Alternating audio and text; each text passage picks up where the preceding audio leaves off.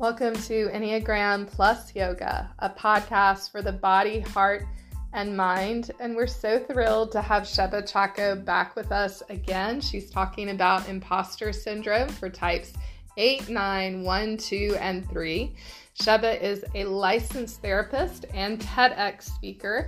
If you have not heard her TEDx talk, I highly commend it to you. It's about imposter syndrome. You can go to YouTube and find it there. If you're looking for a licensed therapist, you can find Sheaba on Psychology Today. She sees clients virtually, so I would encourage you to go check that out. Psychology Today is where you can find her profile. Also, if you live in the Chattanooga, Tennessee area, Sheaba is going to be leading a Lunch and Learn event. She's collaborating with the Chattanooga Women's Leadership Institute. And the event is April the 25th at Chattanooga State. It's from 11:30 to 1, so it's a lunch and learn event. She's going to be talking about self-awareness. So you can find more information at cwli.org. I also will be leading an event for them next month, and that event will be about meditation. So you can also find out more about that event at cwli.org. So let's dive back into the last part of our interview. Thanks for joining us. Yeah. And that's true. I think once most people dive deeper into the Enneagram, like Kat said, you realize, these arrows are powerful, and I can go to the high or low side of them. Like 4 is my healthy arrow, but I can be very sensitive, very sensitive like a 4. So I can show those unhealthy parts of the 4, and the Enneagram would say, yeah, those arrows are powerful. But let's actually go backwards now and look at our 3, and then we'll move back around to the 8. All right, you want me to do the 3? All right, so I will do the 3. So for the 3, and I'm married to a 3, so what they're running towards is success, achievement. They perform, they want to show up with a certain image. Status is often important to a 3, unless they're the counter type, which is again a self-preservation type for the 3. But what they're running away from often is a lot of shame and just feeling like they're not loved for who they are. There's often a childhood story for the 3 where their parents said, you will be loved if you become a doctor. You will be loved if you become a pro football player. Yes, it's very conditional. And often when I'm meeting with 3s, I hear those stories. But to be loved for who you are and to find your true authentic self, that is the work of the 4. So they're running towards, for the 3, for the 3. So that's our 3. Any so thoughts? The idea is follow the script to be loved. But the paradox is that you never end up feeling loved, even if you follow the script perfectly. Yes, yeah. And so then when you stop following the script, when you stop being a chameleon and showing up to be who your parents want you to be or who others want you to be, and you find your true self, that's when the 3 starts to heal. Yeah, so do you want to do the 2? We never do opposite like this. I love it, 2. So what 2s are running towards is love. Yeah. They that's the driver in 2's universe. That is the most important thing. Would you agree? Oh yeah, relationships. Love. I want to be seen. I want to be seen as like the helpful one. Yeah. And running away from the shame and fear of not having it because you yourself are not loving enough or helping enough or caring enough. Yeah. I've also heard that 2s often give what they secretly want. Yes. Do you relate to that? Yes. That often we're being very generous and giving a lot of presents and giving a lot of compliments because we don't feel like we truly are loved. Yeah. You give a lot of praise. Yeah, we're very good at that. You say, oftentimes 2s will say, I'm so proud of you. Yeah. I'm so proud of you. Well, and also that's connected to not getting enough of that in our childhood. We had to become the helper because, you know, maybe our story was similar to mine, that the parents were under functioning in some ways. And so one time when I was in college, one of my boyfriends at the time, he said, "I'm so proud of you." And I remember how much I soaked that up, and I needed to hear that. And so, yeah, I've been the person who says I love you, who says I'm proud of you, because not that my parents loved me, even though my dad was an alcoholic. He wasn't like a crappy alcoholic. He loved me. So I did get love, and my mom as well. Like, I've been well loved by my parents, but it was an alcoholic with a codependent wife who had some depression, and so I didn't necessarily get enough of it. And so I live out of that deprivation, right? Yeah. Isn't it fascinating that you could be loved and not supported? Yes. Yes. Yes. Yes. Yeah. Yes. Yeah. Those. Yeah. Oh, wow. Yeah. Yeah. Because, you know, you can have an affection for someone. Yeah. You can even show care for someone, but that doesn't mean that, like, you have the tools to specifically meet them where they're at in the ways that they understand and receive support. Yeah.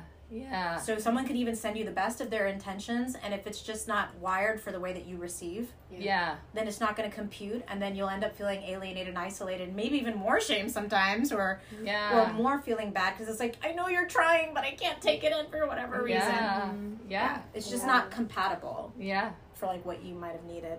And a paradox I was thinking of as we're talking about the two, it's like you're giving unconsciously and hope to receive. Right. But the paradox to me is like what you end up doing is training people to be receivers. Yeah. You never give them the chance. Oh my gosh, I cannot wait to talk about talking about enabling. You're absolutely right. That's exactly what we're doing. You know, when Christy said you soaked up, when you've heard I'm so proud of you, you know, my favorite thing to hear is like, I see you working so hard. I see you trying so hard. And I'm like, oh, yes. I have come to the top of the mountain. I can die happy now. But you're absolutely right. You know, it is just, and ones don't want to work so hard because it's so fucking exhausting. Yet we continue to do it to be loved, so everybody else can just chill out and love us for working so hard and trying so hard and making no mistakes and doing things right the first time and being overly responsible. And I got everybody. You just sit back and relax. When we are internally so hurt by, why am I the only one? Yeah. And that's the thing. Like, what are they running towards? Reforming the world, perfecting the world, organizing the world. What are they running away from? It's often a lot of shame, and I know it's a little bit different for you, but for a lot of ones, either shame or guilt of, I'm not enough, I am a mistake, I'm not worthy. Like, that's what they're running away from. And often they're running away, there's an inner critic, you know, that's really hard on themselves. And so if they're busy and if they're doing all these things, the inner critic is still there, but it's not quite as loud, so they can run away from that as well. The inner critic and inner judge, that you know, let the record show type thing. It's, you know, very black and white. It's, you know, judging us of themselves, and spills out to the rest of the world. Yeah. So another thing that I'm thinking about, because, you know, we started with this definition of imposter syndrome, how all the numbers are imposters in their own way. We've been looking at the paradoxes and the ways in which the act of doing more is an attempt to stop feeling like less. And then you brought up the word enabling. And I'm curious about how all the numbers in some ways, by over-functioning in one area, is actually enabling other things to continue in an undesirable way. That we don't want to start with. Oh, yeah. Do you want to do the 9? Yes, let's do the 9. So 9 runs towards the peace and the ease of life, internally and externally. The absence of conflict, you know, and it's very similar to the 7, when 7 wants absence of unhappiness. 9 wants the absence of conflict, that's very painful for them. And then I guess what they're running away from is their anger. Yeah, exactly. Because anger means conflict. It means disruption. It means, it's a complete opposite of peace. And their voice, they're running away from their voice. Because they minimize themselves and diminish themselves. They're running away from their power, in so many ways.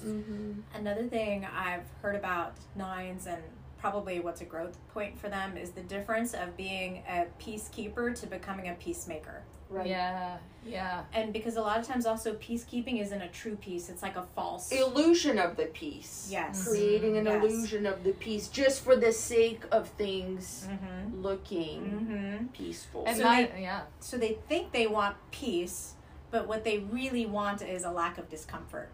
Yes. And if you want true peace, then it's not about the absence of conflict. It's about, because the thing is, like, there's no growth if there's no conflict. If there's no friction, if there's no tension, then everything just, like, stays stagnant, But instead of the absence of conflict, I think what it is, like, again, they're not resourced to do the rupture. Right. To see the repair, and to see how that actually expands and grows and elevates. Right. And improves, like, peace. Peace, exactly. And that's the thing, because they were never taught how to resolve a conflict. And they seem so easygoing from the outside, but often from the inside, working with nines, there's a lot of inner conflict and a lot of anxiety that comes up from all the people pleasing, like you talked about earlier, those 3 Ps. I mean, it produces a lot of anxiety, but when they start to set boundaries and when they find their voice and when they run towards the conflict that you were talking about so beautifully, that's when they find their healing, right? I think they could be amazing mediators and diplomats, ambassadors. Because they turn from peacekeeping to peacemaking. Let's finish with the 8. Let's round it off we with made the 8s. Wait till the very last one. I know, but they are still strong, right? But that's what they're running towards. They're running towards control, power, strength, protection. And often for the 8, there's a story of abandonment. There's a story of, feeling really hurt, either by a parent or by maybe a bully at school. So, I mean, our childhood wounds are not always connected to our family. They sometimes are, and there's often a story there. But sometimes it's something that happened with a kid at school. But and so what they're running away from is based on that childhood story. They're running away from vulnerability. They're running away from anything weak.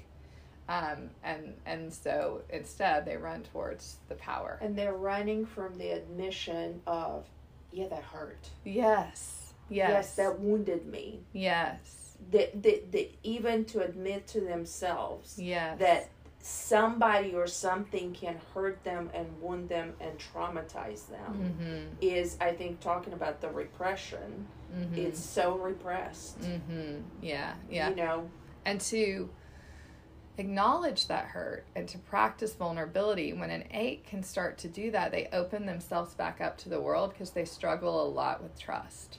And so when they open themselves back up to the world, oh man, they just become just powerful in a healthy way. Right. And to Sheba's point, exactly, how do you acknowledge the trauma? You hurt me. It made me feel terrible. How do I repair it? And that gives you more power. And you're saying what the 8 is doing is in denial of all those 3 things? Yeah. Not only that, but also they try to assert more control, more power, to inflate that sense of, you can't penetrate my armor, I'm too strong, you can't touch me in any kind of way. You can do whatever you want to do, I am still in control, I'm still, unhurt. You can't. You can't. And the truth is, it's possible. Life hurts. One thing too, Brene Brown talks a lot about what we do when we feel shame. And the Enneagram talks about that as well. And I would think that would correlate with imposter syndrome as well. So she talks about moving away, moving against, and moving towards. Right? Those 3 types. And so we've got the 7, the 8, and the 3, and they tend to move against, although they can do the others as well because their arrows are involved. And then we have the 5, the 4, and the 9, and they withdraw. And then we have what we have left. So we've got the 2 and the 1 and the 6, or the 2, the 1 and the 6, and they are the moving towards types. And so when you feel that sense of doubt, I'm a fraud, I'm not enough, you might tend to respond by doing one of those 3. And it may be that you do all of those 3 if you've really had a lot of trauma in your background. It may be that you use all of them, but the Enneagram would say that there's a greater propensity for certain types to use one or the other. So when it comes to pain or discomfort, I find this really helpful actually to look at things in terms of against, withdraw, or toward.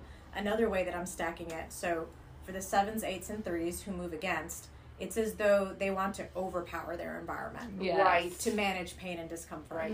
And then when I look at 5s, 4s, and 9s, it's as though they withdraw or they disengage. They disconnect. So again, the pain or the overwhelm or the levels of stimulation, some people squash it.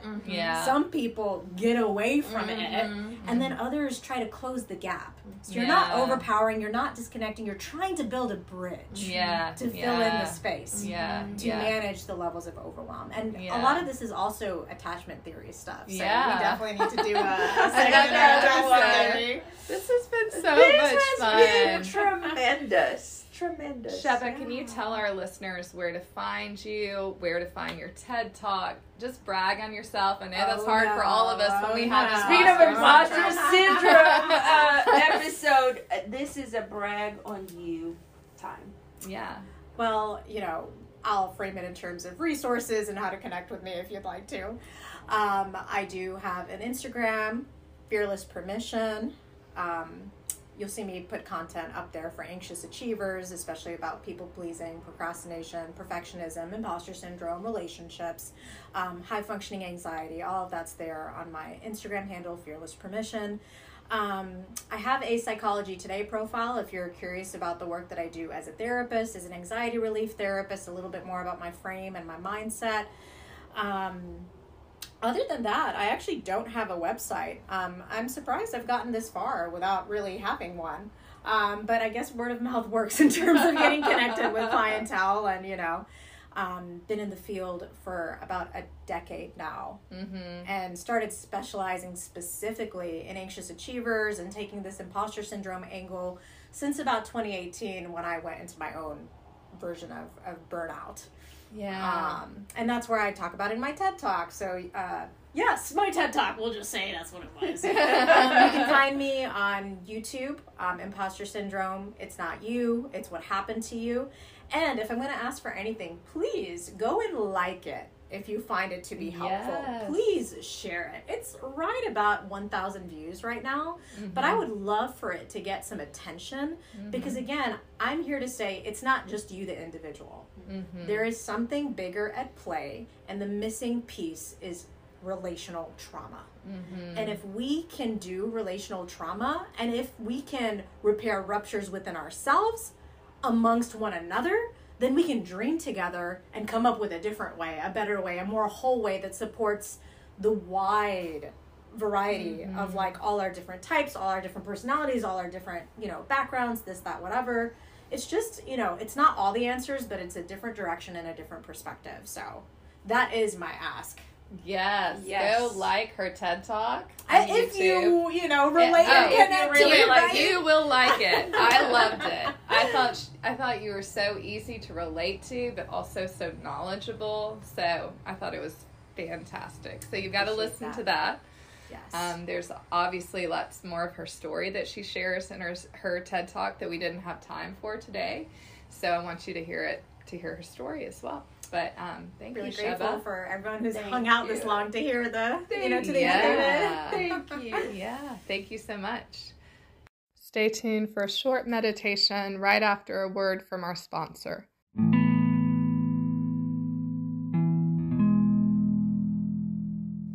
I recently took my daughter Isabel to Ruby Falls for the first time. Ruby Falls is a cave that's located on Lookout Mountain, Tennessee. And when you walk through the cave, at the end of the cave, there's a beautiful waterfall.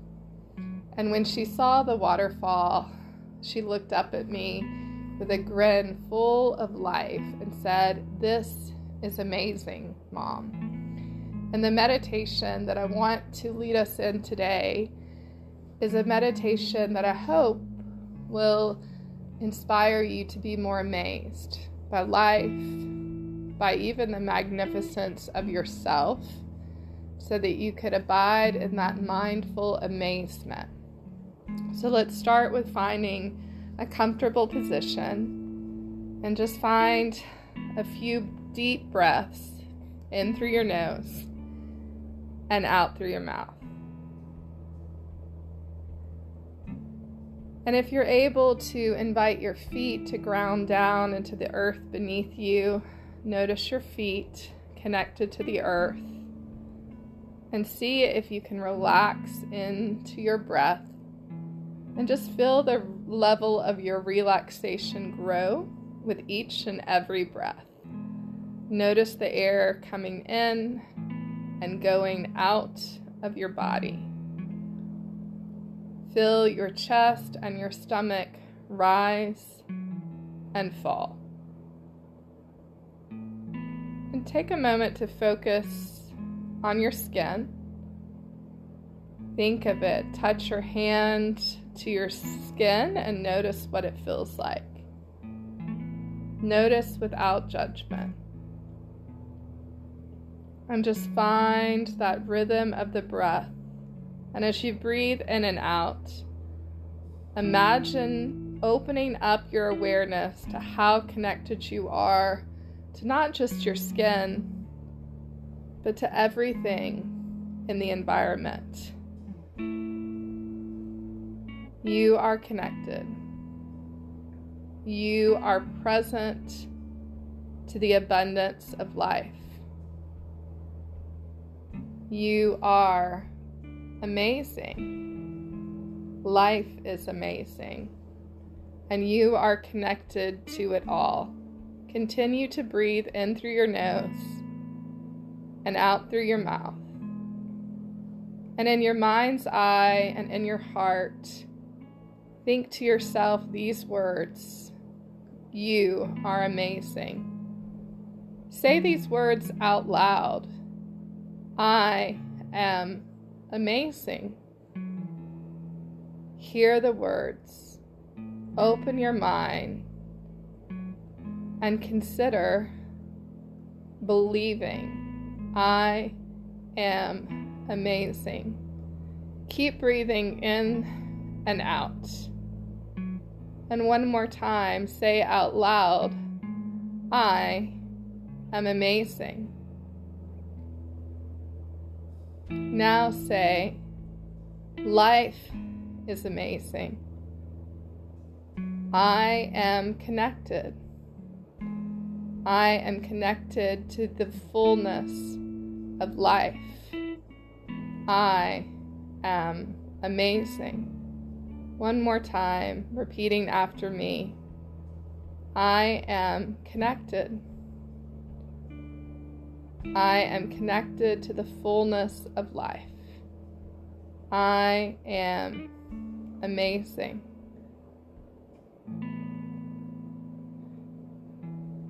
And take a moment again to touch a hand to your skin, to notice your skin, to notice even maybe the energy in the space. Breathe in and out.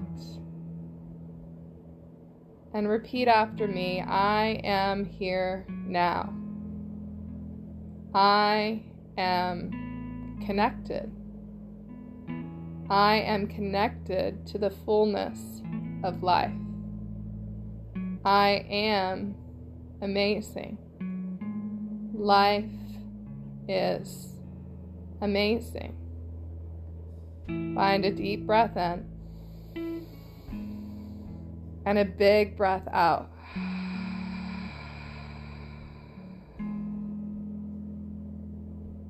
And remind yourself that you are indeed amazing. And also remind yourself that to be mindful is to constantly be amazed by life. Let's see if we can tune into that feeling today. Namaste.